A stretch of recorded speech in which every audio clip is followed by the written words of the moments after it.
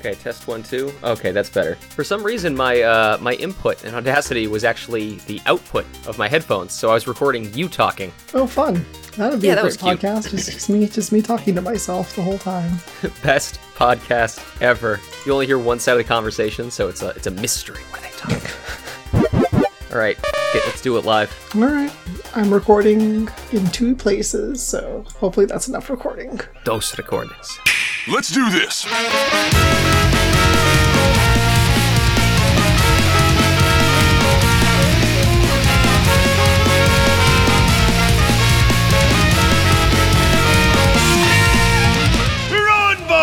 Welcome, dear listener, to the QQ Cast. Today is Thursday, July 7th, 2022. We're your hosts, Tom DuPont and Raul Torres. Say, where's Zachary? ¿Dónde está Zachariah? Holy shit, really? When did you learn Spanish? I don't know any of it. I just wing it. Oh, man. And this, dear listener, is Quest 271. How's the Steam Deck? Question mark? I don't know. We may or may not talk about that. Really, one of my favorite things ever was getting to attend your wedding, and you had, like, cue cards to say your lines and your vows. I didn't have cue cards. I didn't have cue cards. I had to repeat what he said, and I didn't even know what I said, so... It was the best. Do you want to feel old, Tom? Do you know how long ago that was? 10 years? 11. Oh, fuck me. Yeah. Welcome to the We're Getting Old cast.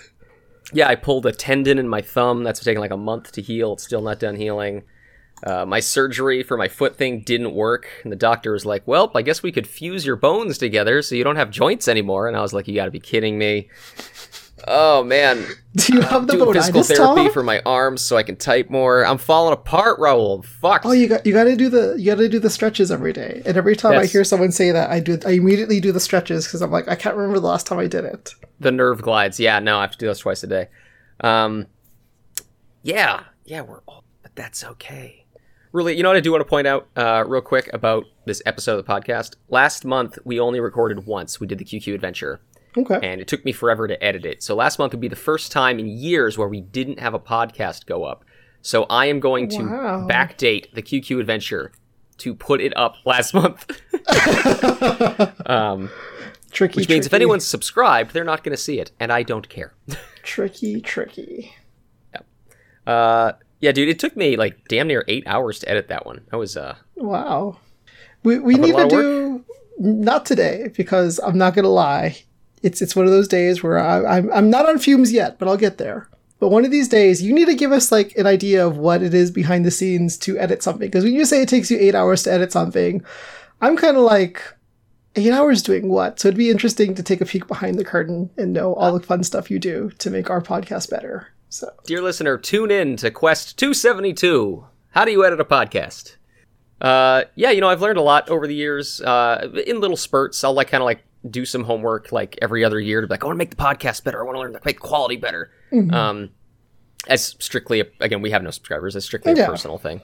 And and so whenever I go back and do it, it's fun. And this time with the QQ Adventure, I wanted to add more clips and really clean up the audio and really pay attention to it. So yeah, I'd be happy to go over it.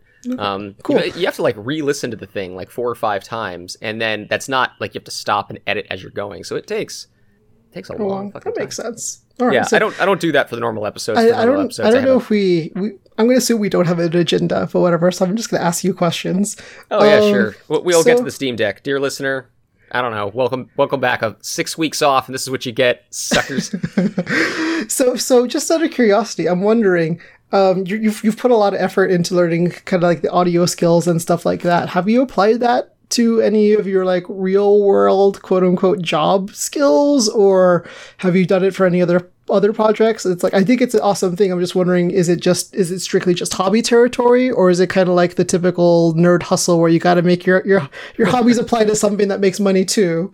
Yeah, I mean, you got to make the money when credit's no good because the Jawas run the shop in your neighborhood. That was a 90s reference. No, this is purely hobby land. Way back in the day, I used to do like tutorial videos for software when I was at Codesmith, but I haven't done anything akin to that in a long time. Because I know we've said we wanted to do like some type of like Twitchy like screencast for a while, but I've also been like, that's this beyond. Once I start looking into OBS or something, I'm like, this is just too complicated for me, and I don't got time for that. Yeah, there's a lot, like, getting stuff to work is easy. Doing it at any level of quality is hard. So I don't claim to have any significant experience or abilities with audio stuff. Like, I'm sure my friends who do audio engineering would scoff at me. But learning some basic filters, learning how to, clean up audio. Because, like, there's so many, mediocre podcasts out there where people just record themselves and you hear the white noise in the background. There's lots of dead space and there's pops. Like, learning the basic shit. Yeah. Doing the editing itself is just basically time and effort. Like, you kind of have to know, like, a basic order of operations. But it's not particularly hard. And again, I don't claim to be particularly good at it. I just keep trying to level up little bits at a time, little spurts here and there. That's cool. I do think it would be fun to put to use and do like especially with software, do video tutorials again. So there's some really cool people that do that. I used to blog prolifically, but at the same time, it's a lot of effort, and I'd have to learn videos and cameras and lighting. So I don't know if I'll ever get around to that. I'd like to, but I say you have to, yes and no, because there have been a lot of information-rich YouTube videos that I've watched that have the least amount of production value, but it's folks just getting out there and doing it versus like, oh, hey, there's a lot of production value here. I learned absolutely nothing because this is kind of lowest common denominator, trying to make a video for the clicks type thing. So I always say don't let stuff like that hold you back if you're actually interested. Yeah, no, I mean, it just, like, you have to find the content. You have to, ideally you write a script. That's really the best way to do content. But you have to, dear listener, we have never used a script in this entire even if you don't write the script. Podcast, we don't. I'm saying if you actually want to make, like, especially informative content, you want a script, you want to stay on it, you want to record the audio, you have to, like, set up and record video and do edits and zooms and put them together. And if you want to put yourself on camera, again, if you do lighting, it's way easier if you don't put yourself on camera. So there's a lot of stuff there that takes effort. And again, I'd like to. I also think, like, at this point, I would be doing, for the most part, really weird topics. So, like, let's talk shop for a second, software. Okay, so go for it. Because I used to, whenever I'd make a utility, I'd blog about it. I'd be like, okay, I did something that I needed at work. This has nothing to do with work.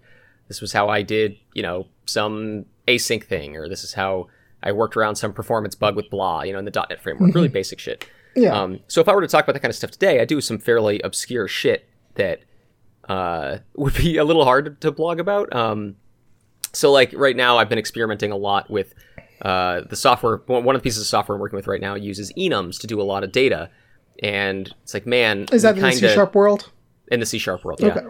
And we kind of, like, if you want to, like, patch in stuff, you can't use enums. You can't do, like, data-driven stuff with enums because enums are a compile time constant, depending on how you use them. So going over the difference between an enums name versus an enums value, the .NET framework will keep metadata around about an enums name, so it can parse it, it can figure out what it is.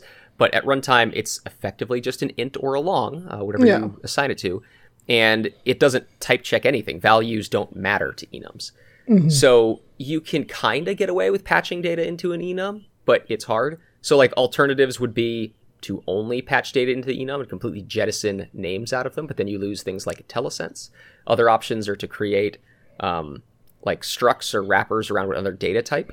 And how do you make that from a authoring standpoint? Like, a drop-in replacement is like to enum, so your code base can keep working, and people who are used to getting IntelliSense still get it. There's a lot, and like, do you want to use new .NET source code generators? Strongly typed languages. It's been so long since I've done any of that. Yeah. Oh, you want IntelliSense. You actually want to know what's inside your object. You actually want to know what you're working with. Oh, you sweet summer child. It's just random. It's whatever you get. It would be really, like, bizarre topics like that if I were to make any videos right now. Gotcha. Okay. We'll see. So, okay, there was a total off-topic thing about podcasts and editing and videos and dreams and aspirations of becoming a YouTuber with a Patreon. Well, I will say, I do want to add one thing to it / question that I do think that the podcast has somewhat improved my speaking / conversational skills, especially in a world that is going way more remote.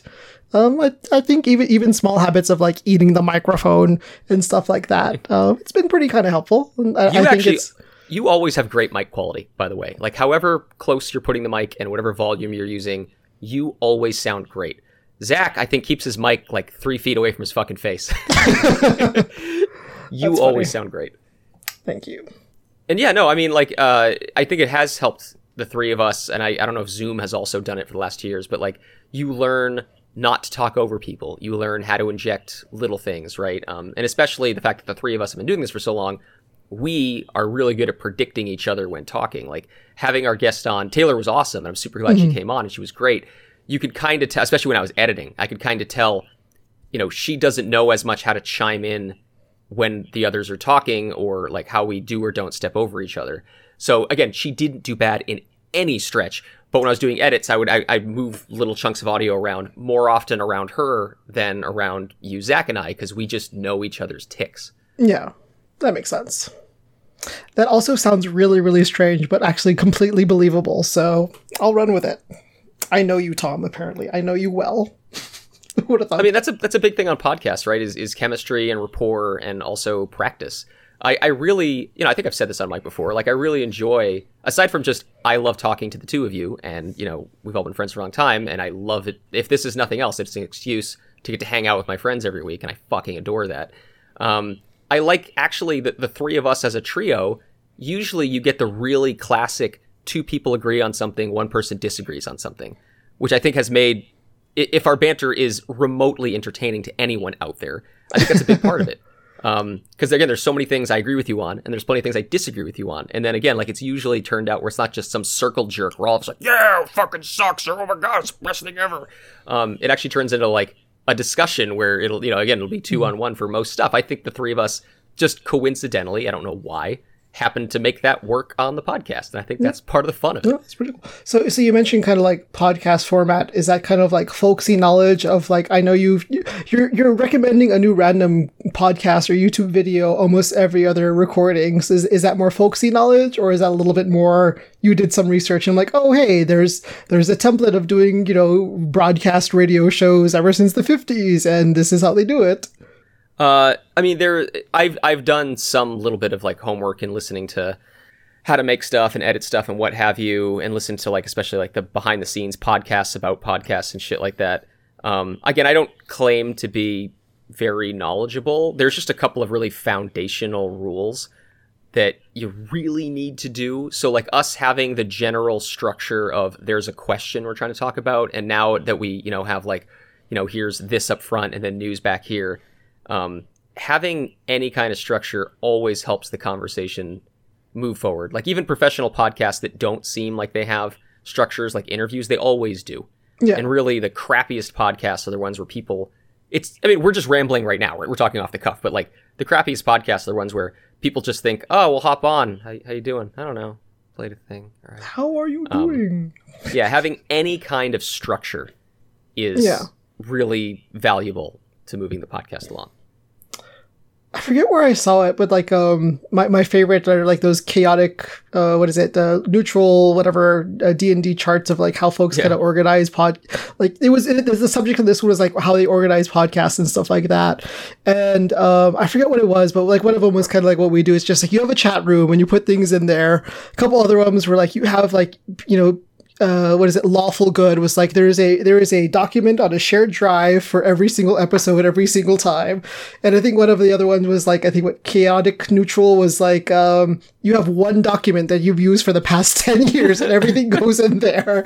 And I would say like we've slowly migrated to Slack. I think having the different channels for kind of quick conversations has been good.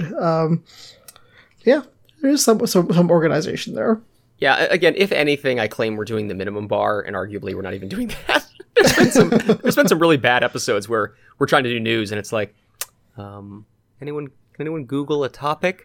You know, that's where it's like, again, if you don't have any prep and any structure, it drags. But I think just having the minimal amount we have is good enough. And again, we're not professionals. I don't give a shit. Yeah. But I'm not going to lie. Like for the news section, I think it's been very challenging the past 2 years to find something warm and sunny to talk about. I don't necessarily think it's obviously one part is the preparation, but I do think it's just like like even like I think what was E3 is canceled again, but I think it's actually there was a big announcement that it's going to be back in 2023. Sounds about right. So like, it's just like, between things going offline, nothing happening, the world being on fire, It's been hard to not talk about politics. I mean, the pandemic was one thing, but here, at least in the States, it was so almost inseparable from politics, which is fucking pathetic. Anti-mask, rebellion and all this bullshit. Like, it was hard to not talk about politics. I didn't. Why do you hate freedom, Tom? Why do you hate freedom? I know. I just would rather everybody give each other rabies and shit. It's great. Yeah, God, you're right, dude. It was so hard to untangle those. And like even recently, right? All the shit going on at the Supreme Court. I don't want to fucking talk about that. Jesus Christ. I think about it enough and I, have little conversations about it enough. I don't want to put, like, again, occasionally on the podcast, we kind of want to, document or capture what's going on for prosperity, so I can look back at the headlines someday and go, holy shit, we talked about that 5 years ago. Like there's a time and a place that I want to kind of grab that time capsule, but fuck, I don't want to do that every fucking week. God, it's been rough. That's funny. So then, on that subject then, let's segue to the subject at hand. What fancy new purchase did you get recently? Oh, man. Recently, I purchased health insurance because I had to go and... I'm kidding. Well, I'm not kidding, actually. But, Raul, could you possibly be referring... See, I'm trying to actually pull it down from the shelf right now. My fucking thumb hurts. I had to use my right hand. Raul, I purchased a Valve Steam Deck. What fancy purchase might you have made recently? Hey, I also purchased a fancy Steam Deck, too. Wow! And I believe another one of our friends who has come on the podcast once or twice. Oh, here, you're going to hear the zipper. Oh. Yeah. Trey ordered his yesterday? Yeah, I think so. Yeah. Or today, something like that. Yeah, and our co-host Zach hasn't gotten an email? Yeah, so I think like let's from first impressions, kind of how things work. I was kind of terrified with how the ordering process works because I reserved this 9 months ago or so, something like that. And I mean, I am horrible with email. I am horrible with text messages. So I check my email maybe once a week, if that.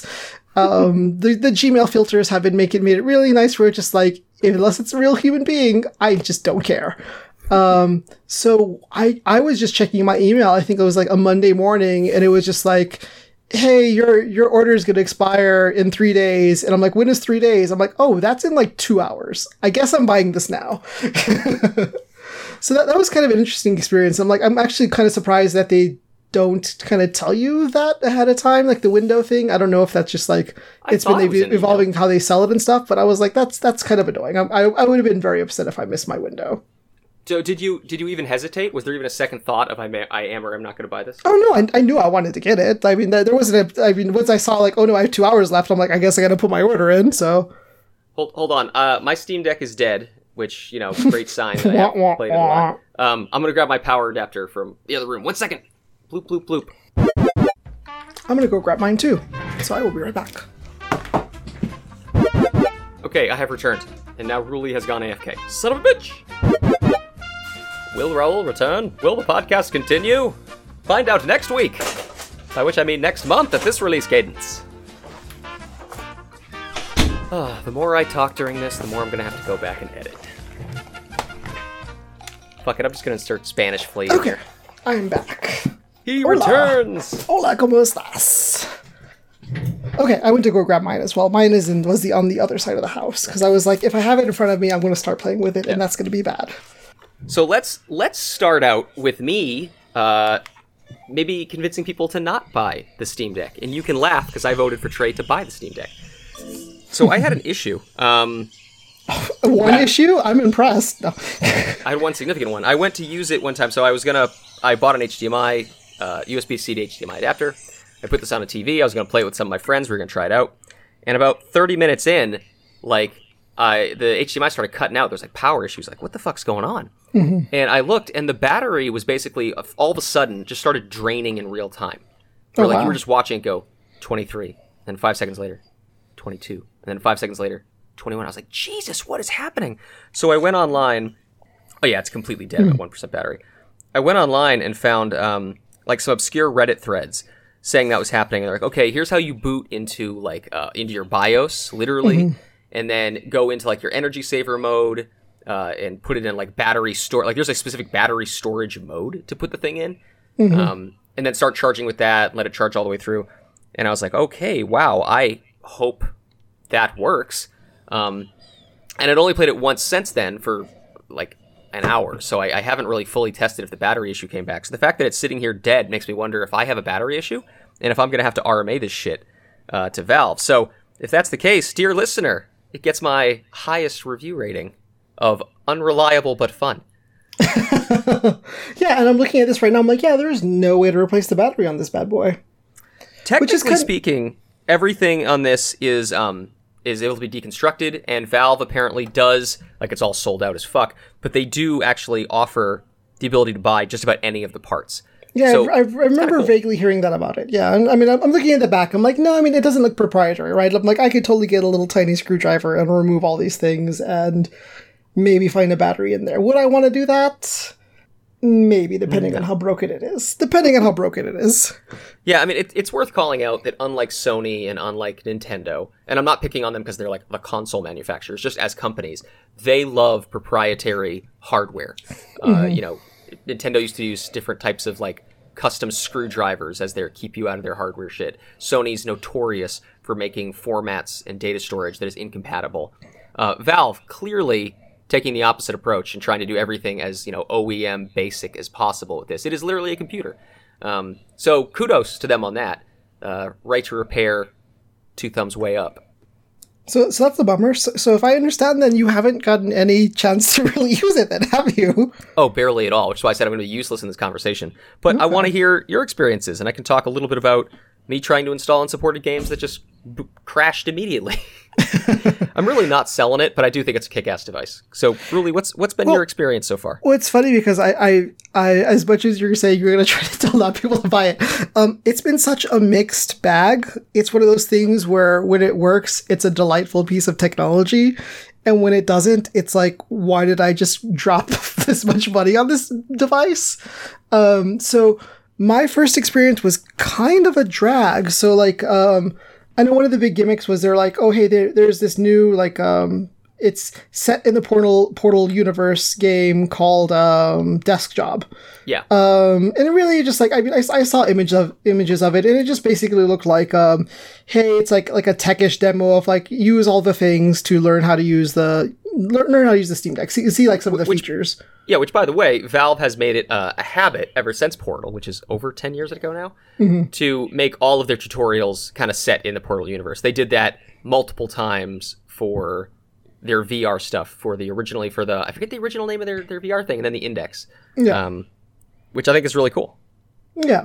So I was excited to try it out, and I will say the Steam interface itself is probably the most polished, and it works every single time. Haven't had a problem with that. So I will give kind of like the kind of OS kind of main software overview 2 thumbs up. But yeah, once I started the game though, it was like connect controller, and I'm like, wait, I have all these buttons in my hands. I have joysticks in my hands. What do you mean connect controller? It's like the controller is literally connected to the screen. I didn't play the tutorial. Did they really? It's cool that you can use any controller, Microsoft, Nintendo Pro, Switch Pro. Like, you can use any controller. That's cool. But did the demo really force you to do that? I wouldn't have expected that.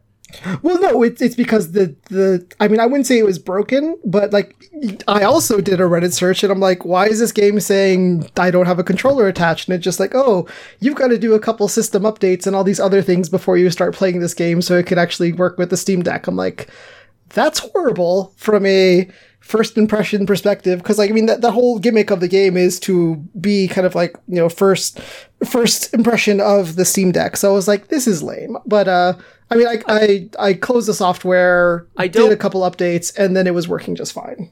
So let's ask a question. Do you begrudge them requiring updates on boot? That has become standard for consoles in this day, except Nintendo. That has become standard on consoles for this day and age. If your computers, when you install a new operating system, that's going to happen. So given the nature of this device, do you actually put that as a negative mark? Because I would put it hugely in like the super kudos extra credit. I would put it in require it. I would put it in mixed, right? Because there wasn't like I remember even like, when I got my Xbox, the first time years ago, right? It's just like the first thing it says like, hey, you can't play anything. We need to update, right? And I think for me, just like kind of the way it's kind of been talked about in the sense is just like get up and play any game that, we put a magical green check mark on. So without kind of having that like, hey, before you boot, let's really make sure we do an update type thing, workflow, I was kind of like, oh, this is lame, right? So it's just more of like a preemptive telling you to do those things. I mean, I get it. I mean, I try to be early adopter for every other random thing that I can afford, but like, it would have been nice to have a little bit of that safety rail rather than kind of just diving into something and it immediately not working. Would you use the words "not working"? I mean, like I don't know. I could not play the game, so it did not work. But you had to update. I don't know. I think that's overly critical. Moving on. But how is that literally overcritical when it's supposed to be the game that is supposed to be representing the device you just purchased? Like, if there's anything that should not be buggy, it should have been that piece of software. Okay, that's hard to argue against. Yeah, that's like if your flagship breaks, it probably means your device is kind of, which I will say it is a little. The games that I've played so far have been hit or miss. So I was also like, okay, like maybe that one didn't work, so I'm going to try Portal. And I had that exact same problem again, and it wasn't an update thing. It was just like booting up the game the first time, just like for some reason, like it doesn't register that there's like a controller with it. Haven't seen that happen with other games so far, but it was just such a weird experience to kind of have that happen twice within kind of the first 24 hours of a game. So like once would have been suspicious, but then seeing it on Portal 2 was just like, well, the game Portal 1 as well was kind of surprising. So yeah, I wouldn't have expected that because I also launched Portal when I was trying to test mine out, and I didn't have any issues. So yeah. And I get it. Technology can be finicky and whatever. So maybe there was an update I missed or something. But, it's that green checkbox means a lot to me. And to boot it up and have it not work seems kind of weird and makes me kind of question the, like, are these games really as playable as you say they are or not? But I mean, it's been hit or miss where I expect it. But like once it starts working, it's pretty awesome. And I'm very happy with it. Yeah. And Valve has been... I've been watching YouTube videos and everything else. They've been patching in a lot of functionality to the Steam Deck and trying to make it better consistently. So definitely appreciate that. One of the most well-known features right now they've patched in is the ability to dynamically adjust the frame rate. And so you can now move it down to like 40 frames per second on average for games, which, for anyone who doesn't know, rendering fewer frames per second significantly reduces compute and thus energy, so it gets you more battery life. So they're trying. They're patching stuff in. They're supposed to be doing stability and more compatibility with more games. It's getting better. Oh yeah. No, I mean, I think it's a work in progress, and I'm glad that there's still a lot of support for it, and I hope it maintains that momentum for as long as they can keep it up. Because I think one of the things that with certain Steam devices is there's a lot of enthusiasm at the beginning, and then it just kind of just pitter-patters until it disappears. And I'm thinking things of like the Steam Link and what was the other one? Was it the Steam Box from a while back? Oh, yeah. They definitely take a lot of risks and try stuff, but I guess once it's kind of they pull the Google card, and if something's not working, they're definitely going to just abandon it and be like, well, I guess you're on your own now. Have fun. Yeah, and that's definitely the risk. We've talked about the cast, right? I adore that Gabe is still in charge of Valve because they just take big-ass swings, and most of the time they don't connect.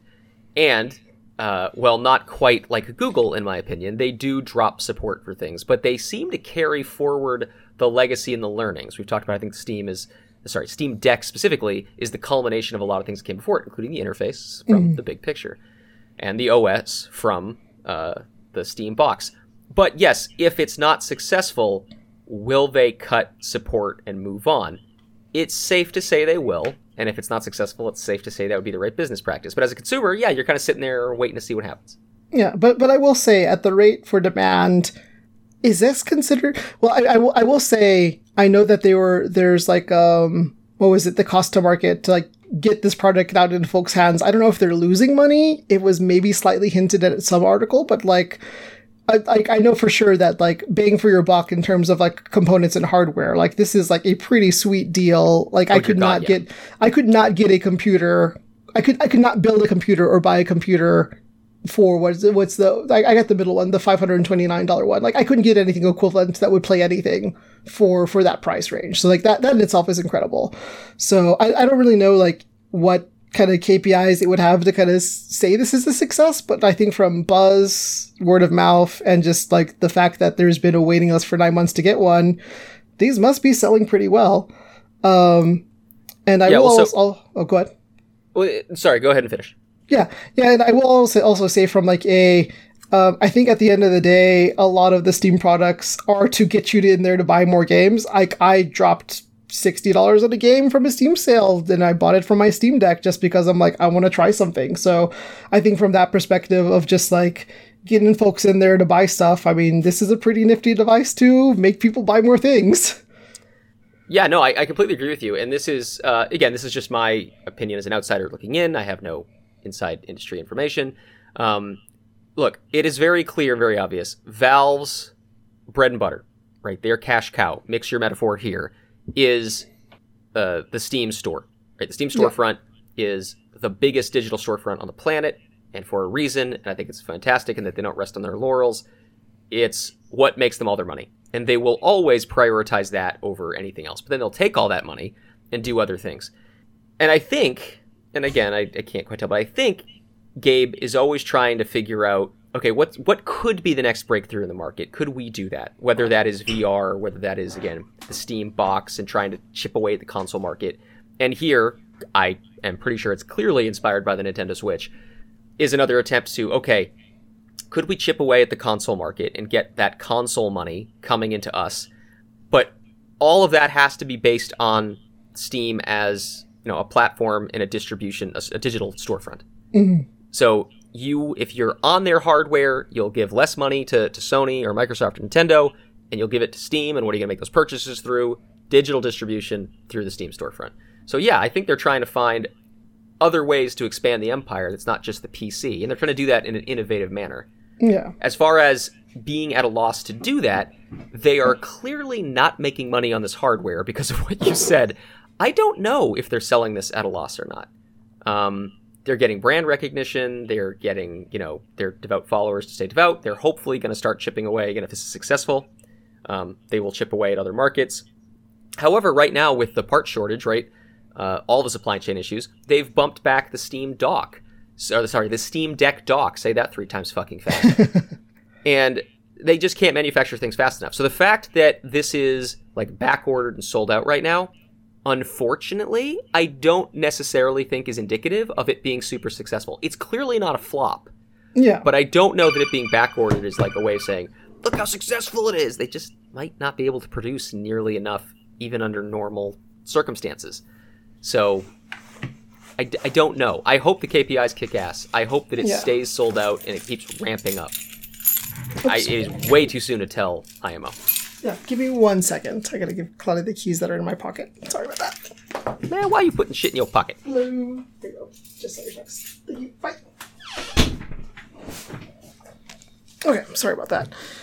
Yeah, no, I mean, I think all that stuff is hard to tell, and I mean, I don't think we'll ever get the numbers for an official answer, but we'll see. Let's see other stuff. Okay, it's so funny to me how Valve is actually more transparent than most about certain things, like the Steam charts telling you concurrency on games is ridiculously transparent. But yeah, in this day and age, companies don't disclose their sales numbers, and they don't disclose a lot of things.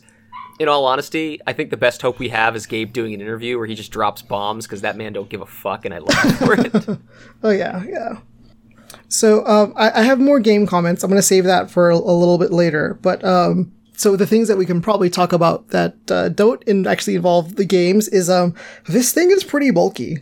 It's a lot more bulkier than I thought it would be.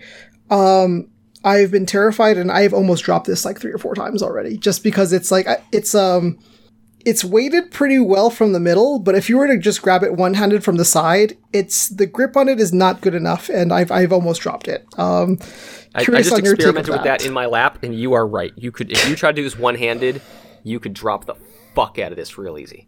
Oh yeah, but not only that, it's so like weighted more on the outside that even setting it down, like I'm just being like super careful. I'm like, if I can't put it down with both things at the same time, don't try it, because it's kind of bulky. It's fine whenever I'm actually like using it and like to hold it to like, you know, play the game or whatever like that. But any type of like transportation now, it's just like it either goes in the box or I'm playing it. That's it. There is no in between.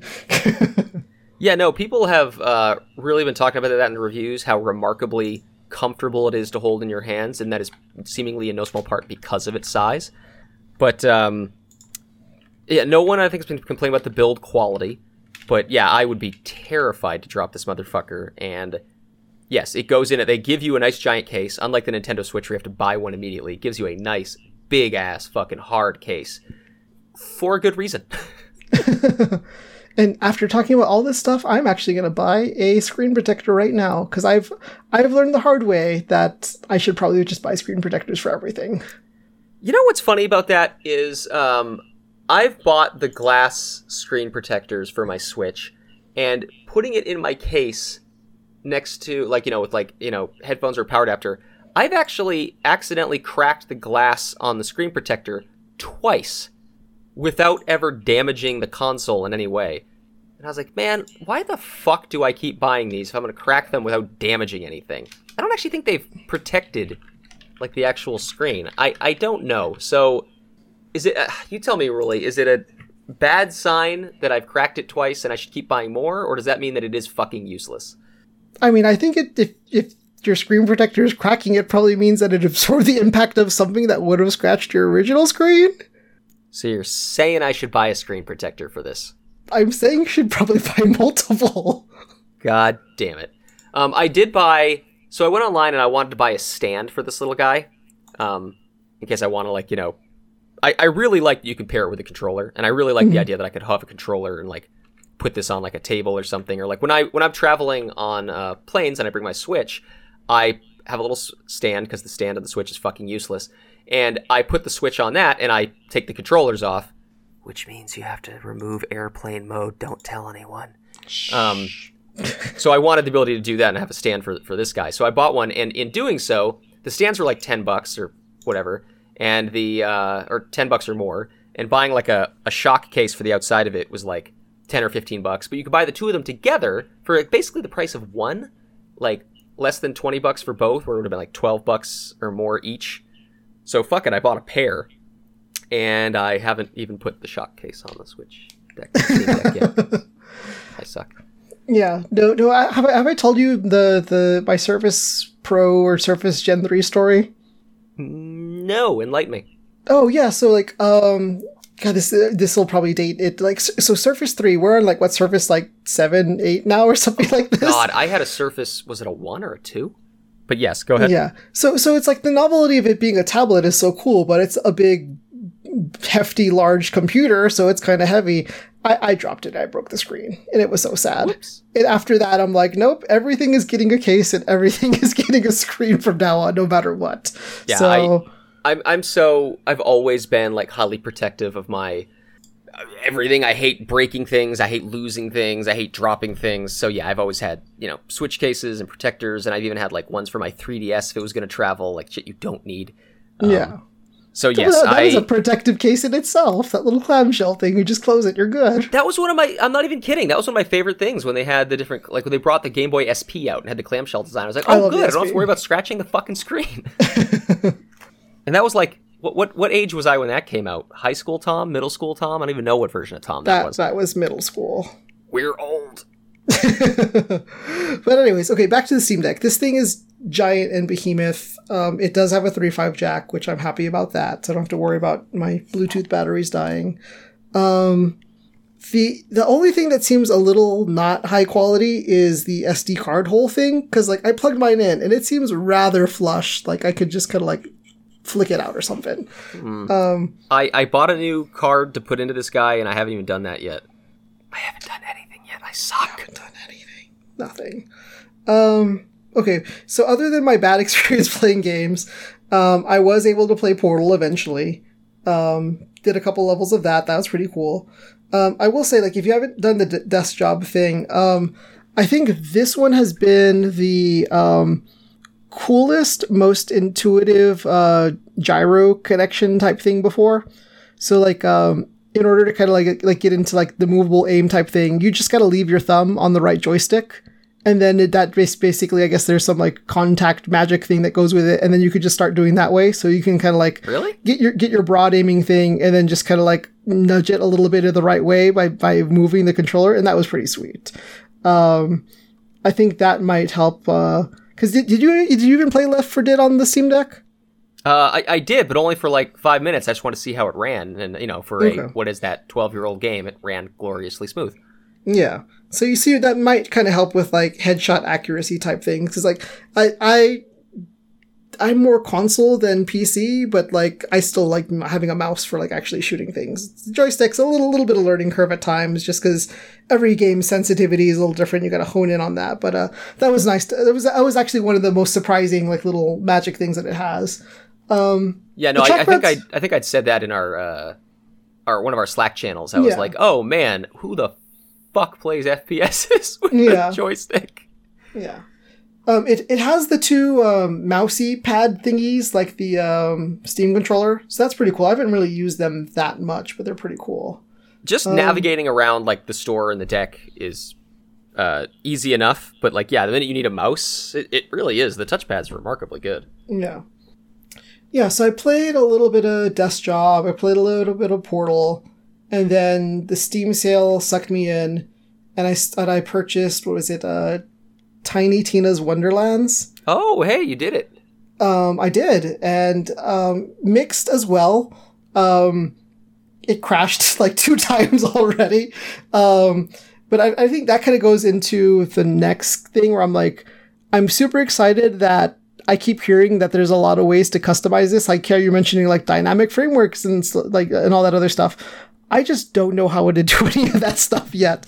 And I don't know what's kind of would be the best resource to kind of figure out how to enable that stuff. Because it's like every demo that or every YouTube video I've seen kind of has like this like little FPS widget on the side. And I'm like, where does that come from? I don't even see it in the settings. Is that developer mode? Is that something else? So I feel like there's like this whole other like learning curve of just like some of the like really get in there and kind of tweak things side of the Steam Deck. That means you haven't like booted into the Steam or the is it Steam Desktop? What is it? Steam Deck Desktop? I don't know what they call it.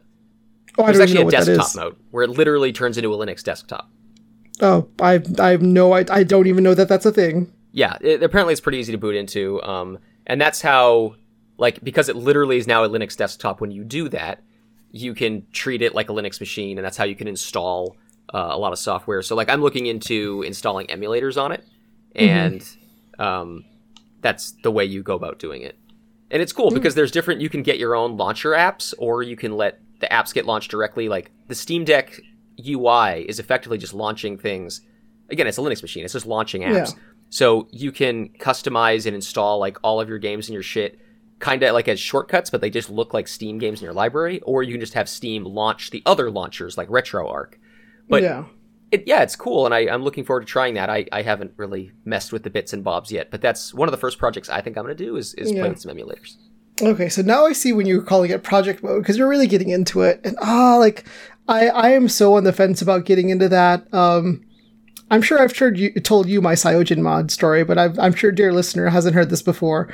Back early adopter of like the Android phones. One of the cool things was like it's just basically a little Linux phone. You can put whatever you want on it. So I just did the whole like, let's just go and flash this thing and put just some other operating system on it that can do cool things that Google doesn't want to do. Well, when you do that, sometimes they don't do a lot of good quality assurance, and certain functionality, like, getting phone calls, just doesn't work in your operating system. Really? Yeah. So like there was like a week where I'm like, no one's called me for a week. I wonder what's going on. And then it's just like, oh, my phone doesn't work. Wow. Yeah. So I'm like, I like to dive in and customize stuff, but also I'm like, I don't want to break this cool little piece of machinery or kind of Yeah, I looked into... Okay, so I've never flashed my primary phone. At one point, I had gotten my hands on a cheap piece of shit Galaxy tablet, and I intended to flash that, and I started looking into how to do it, and I was like, man, I am way too lazy to do this. Because, like, I just wanted to see if I could, and I was like, man, this is just... like, look, I know I could figure it out. Like, I have done a lot of crazy shit. The value proposition early on was so cool, right? Because it just, like... Vanilla Android was just so hideous back in the day. I mean, it's still hideous now, but it's tolerable. But, like, back in the day, I'm like... It was gross. So, like, but now, like, some of the value proposition, I'm like, hey, jump through all these hoops, and, you can play, Super Mario Brothers 2 on your iPhone. I'm like, really? That's it? Like, I did all that stuff to just do that? Back in the day, everything was, like, you had to know how to format shit correctly and copy shit correctly. Nowadays, most of those types of projects just have automated install scripts, which, as a software engineer, I'm like, oh my god, you are literally telling me to type in sudo curl pipe to bash. I'm just I am giving the internet, I'm giving a web server admin control over my computer's command line. I mean, that's how I install a bunch of Python packages these days, and Docker, and blah, and blah. Because you're doing it from secured sources that are vetted and verified. But, yeah, my point being, nowadays... The core stuff is really easy to do. Setting up like a Mister is way easier now. Setting up RetroArch in this thing apparently is basically clicking an install button. Now you have to go off into the internet and find if you want to get cores or ROMs or anything else. You have to go find the data. But the core install stuff is really easy in this day and age, with some exceptions. Well, whenever you make a video on how to do that, I'll watch it, Tom. Did I ever tell you about my most popular blog post of all time? Was it the one that you searched for when you had to answer a question and your answer was the first one that popped up and you're like, I wrote this? People told me that a lot, and I was always super kind of pleased and proud when people said that, but no, because that was always obscure .NET shit. My most popular blog post was, I got Master of Orion 1, an old DOS game from the early 90s, working on my Nexus 7 tablet. That tells you how long it was.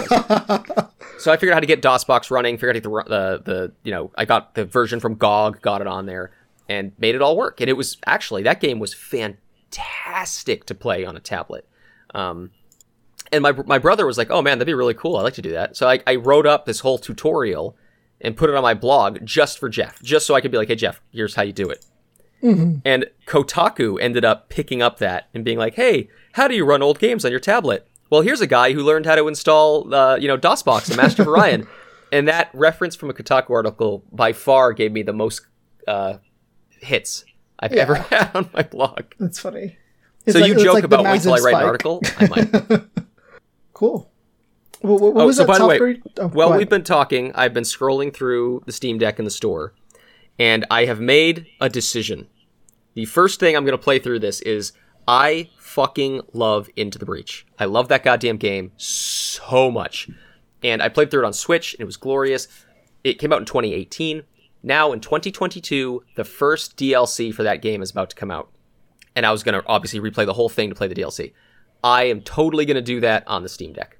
I have made the decision. Okay. When it starts working. Shut up.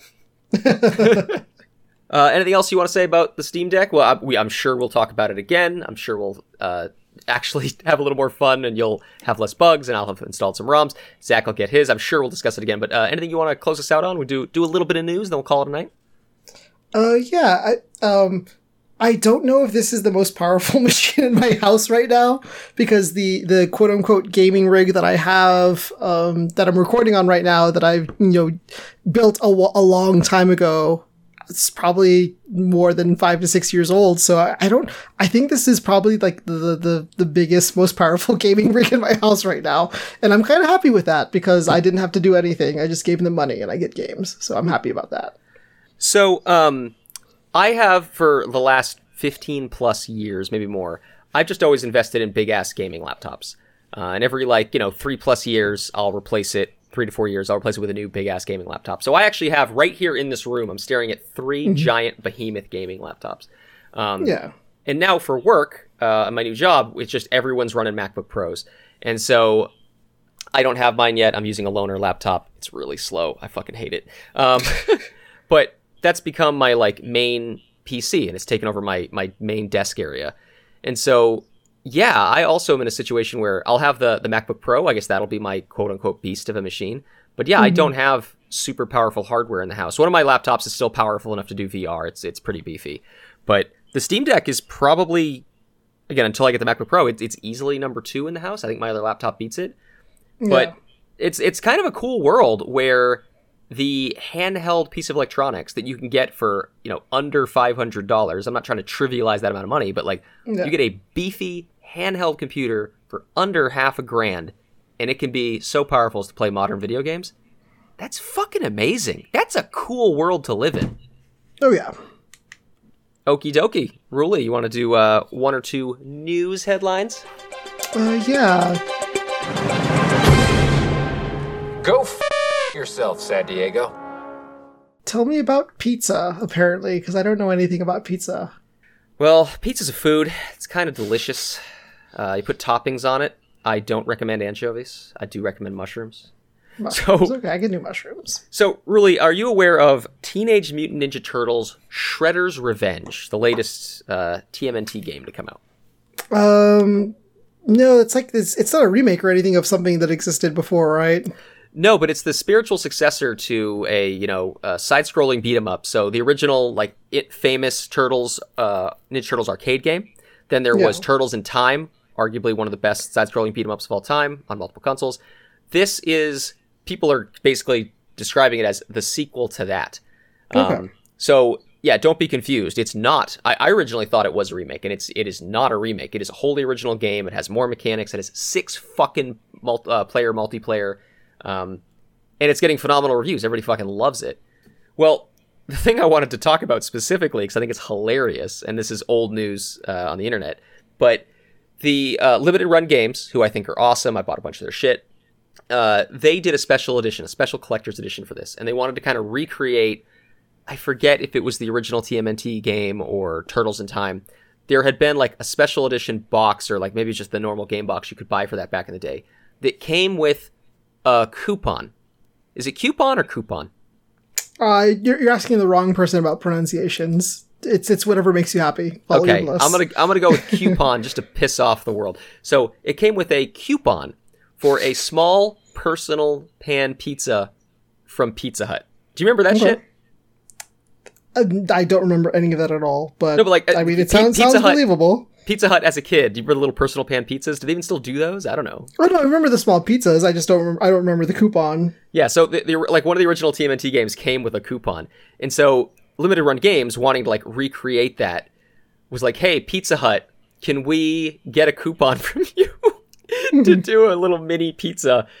And I think Pizza Hut was like, "Why the fuck are you doing paper?" There was all this stories or speculation of it being really hard to get that for Pizza Hut, but they did. Limited Runs did. They got coupons for personal pan pizzas from fucking Pizza Hut, and it comes in the box if you buy the collector's edition. Well, that's funny. I stumbled on his Twitter thing. It's I also want to be clear, in case anyone gets mad about it being exclusively to us, this coupon exists because we refused to give up on making it happen. I sent out about 300 cold emails to Pizza Hut over the course of a year until I finally found the right person.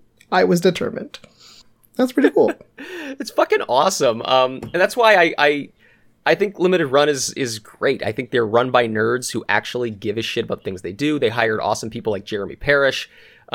I just think they're really cool, and I think their commitment to nerding out on that is so awesome.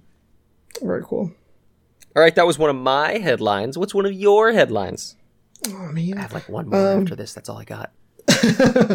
It's not a headline. I'm just going to put it in mini review territory. I binge watched the remaining part of Stranger Things, the 4th of July weekend, because I don't know how to read. I could have swore that this season was the last season of Stranger Things. So I'm I gotta watch this now because I don't want to see any spoilers if this is going to end. No, it is the penultimate season. So, I went through it really, really quickly. It's 2 episodes, and I think those 2 episodes are a whopping 3 hours combined, maybe 3.5. Wait! I thought season 4 had 2 halves, and that there's going to be a season 5. Am I wrong about all this? Oh, there is going to be season 5. I thought season 4 was the last one. I had originally thought that too. Yeah, and I don't know where I got that from, but I mean, it's all confusing. Maybe it was, maybe it wasn't. Who knows? But so wait, are you saying that the second part of the season drop was effectively 2 episodes, 2 long ones? Yeah, it was only 2 episodes, and they were like super extremely long. So, but we saw them anyways because we are super excited about watching and wrapping up Stranger Things. So, I will say it's pretty good. I think it's one of those where the journey is more fun than the destination. Are you a fan of Stranger Things? I know we've talked about it in the past. Oh yeah, I totally enjoyed all 3 seasons of Stranger Things. Okay. I'm that horrible, weird, bizarre person who actually might like season 2 the most, and everyone else hates that the most. Yeah. No, I think I liked it too. Well, not the most, but it was still good though. But yeah, it's one of those things where just like if you know the formula, there are like 4 serious plots going on all at the same time. And they all kind of converged at the very, very end. And then after they converge, there's like still another half hour left in the episode. I'm like, do I really want to see another half hour of this, or am I okay? But I mean, it's still good. Like it's not cliffhanger territory where it's just like, I need to see things to get answers. But it was enough to have a satisfying show. So definitely worth catching up on season 4 if you are interested in the Stranger Things. Oh, I'm definitely interested. I definitely want to watch it. Again, it's I've been talking much more openly recently, as we did an episode recently about depression and how it's different for everybody. I just have such a ridiculously hard time starting something new. So there's so many shows I want to pick up, and it just feels daunting to me to be like, oh, I gotta watch like 10 episodes. Like, it's so bizarre. I can't explain it. It's irrational. But it's just been hard for me. And so Stranger Things is absolutely on the list because I totally enjoyed it and I want to watch it. I just had a hard time with that. Well, when you get to it, we can do a full-on review because I thought it was pretty good. We haven't done a QQ review in a while. My brother said that Stranger Things Season 4 might be his favorite since Season 1 and going up, like, in that caliber, in that quality. What are your thoughts? If you were just, you don't have to stack rank seasons, but how high quality do you think Season 4 is? It's good.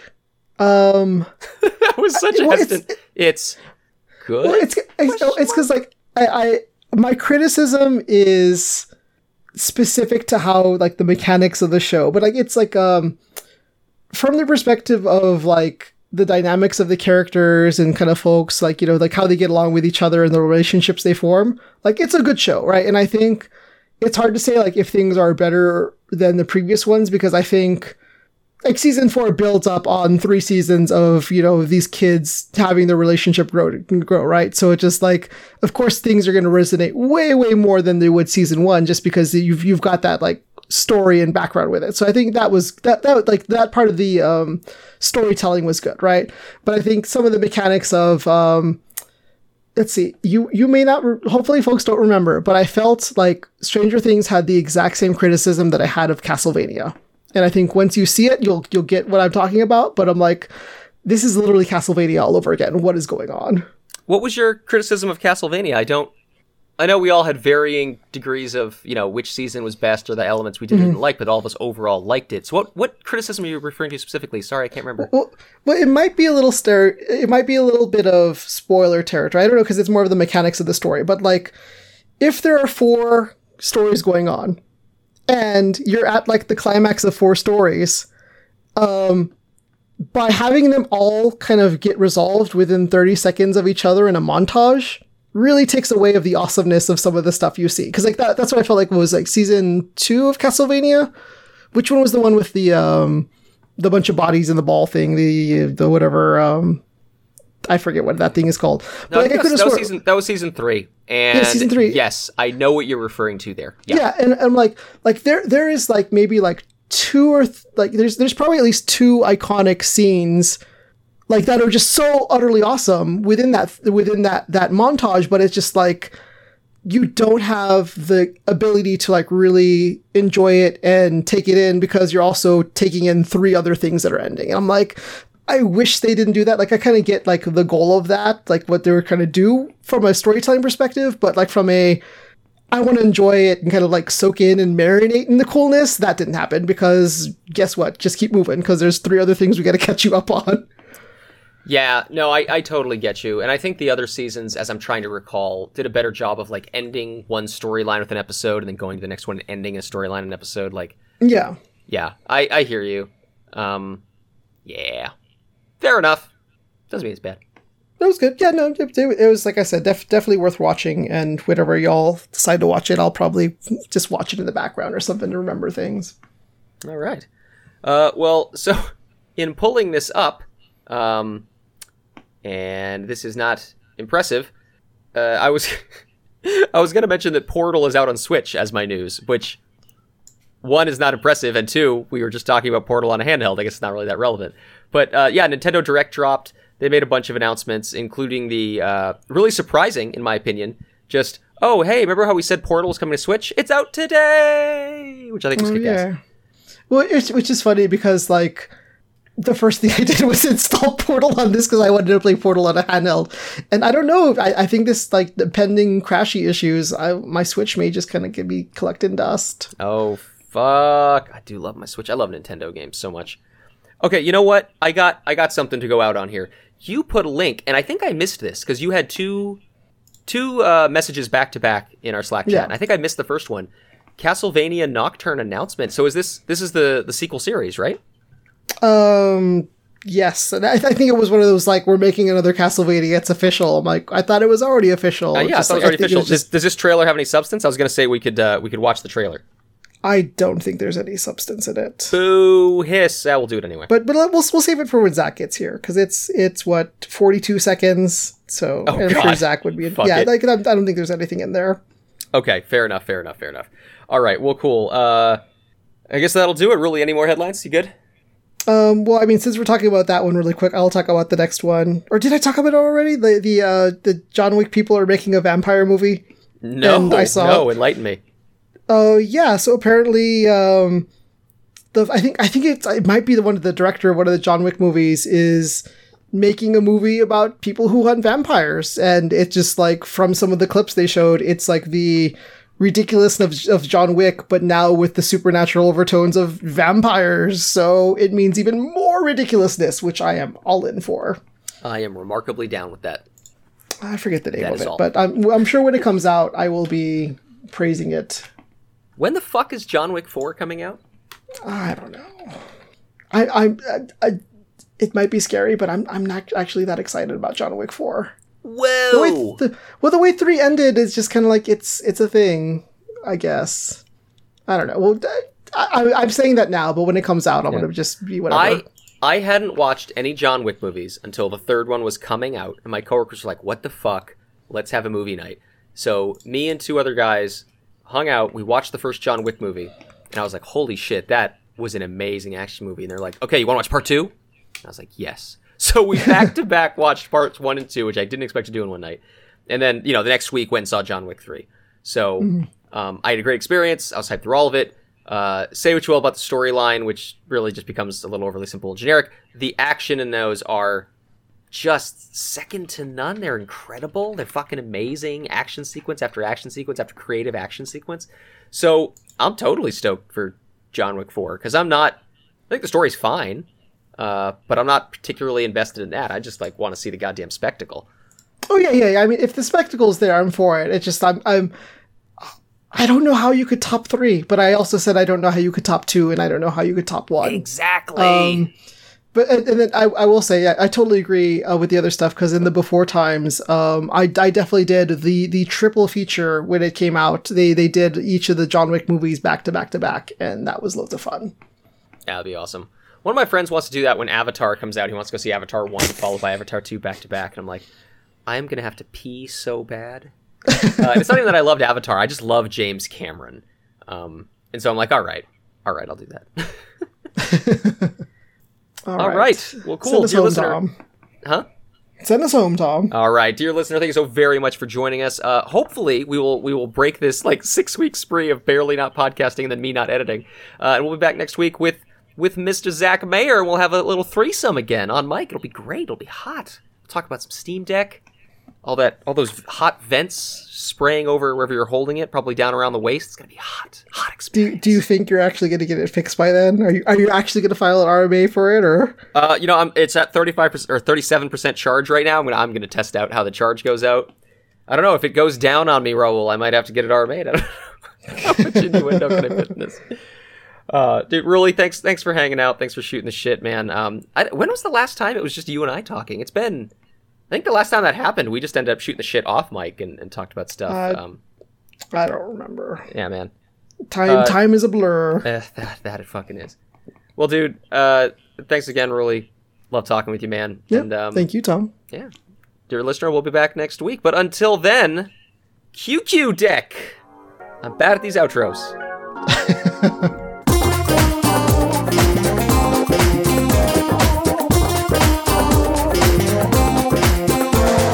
Hey, dear listener, thank you so very much for joining us. Please always remember that any views expressed on the podcast should be taken in context and are representative solely of the person expressing them. They are not representative of their friends and family, their co-hosts, their co-workers, and certainly not of their employers, past, present, or future. So again, thank you for joining us, and thanks for respecting our individuality. I just got bored. Everybody out.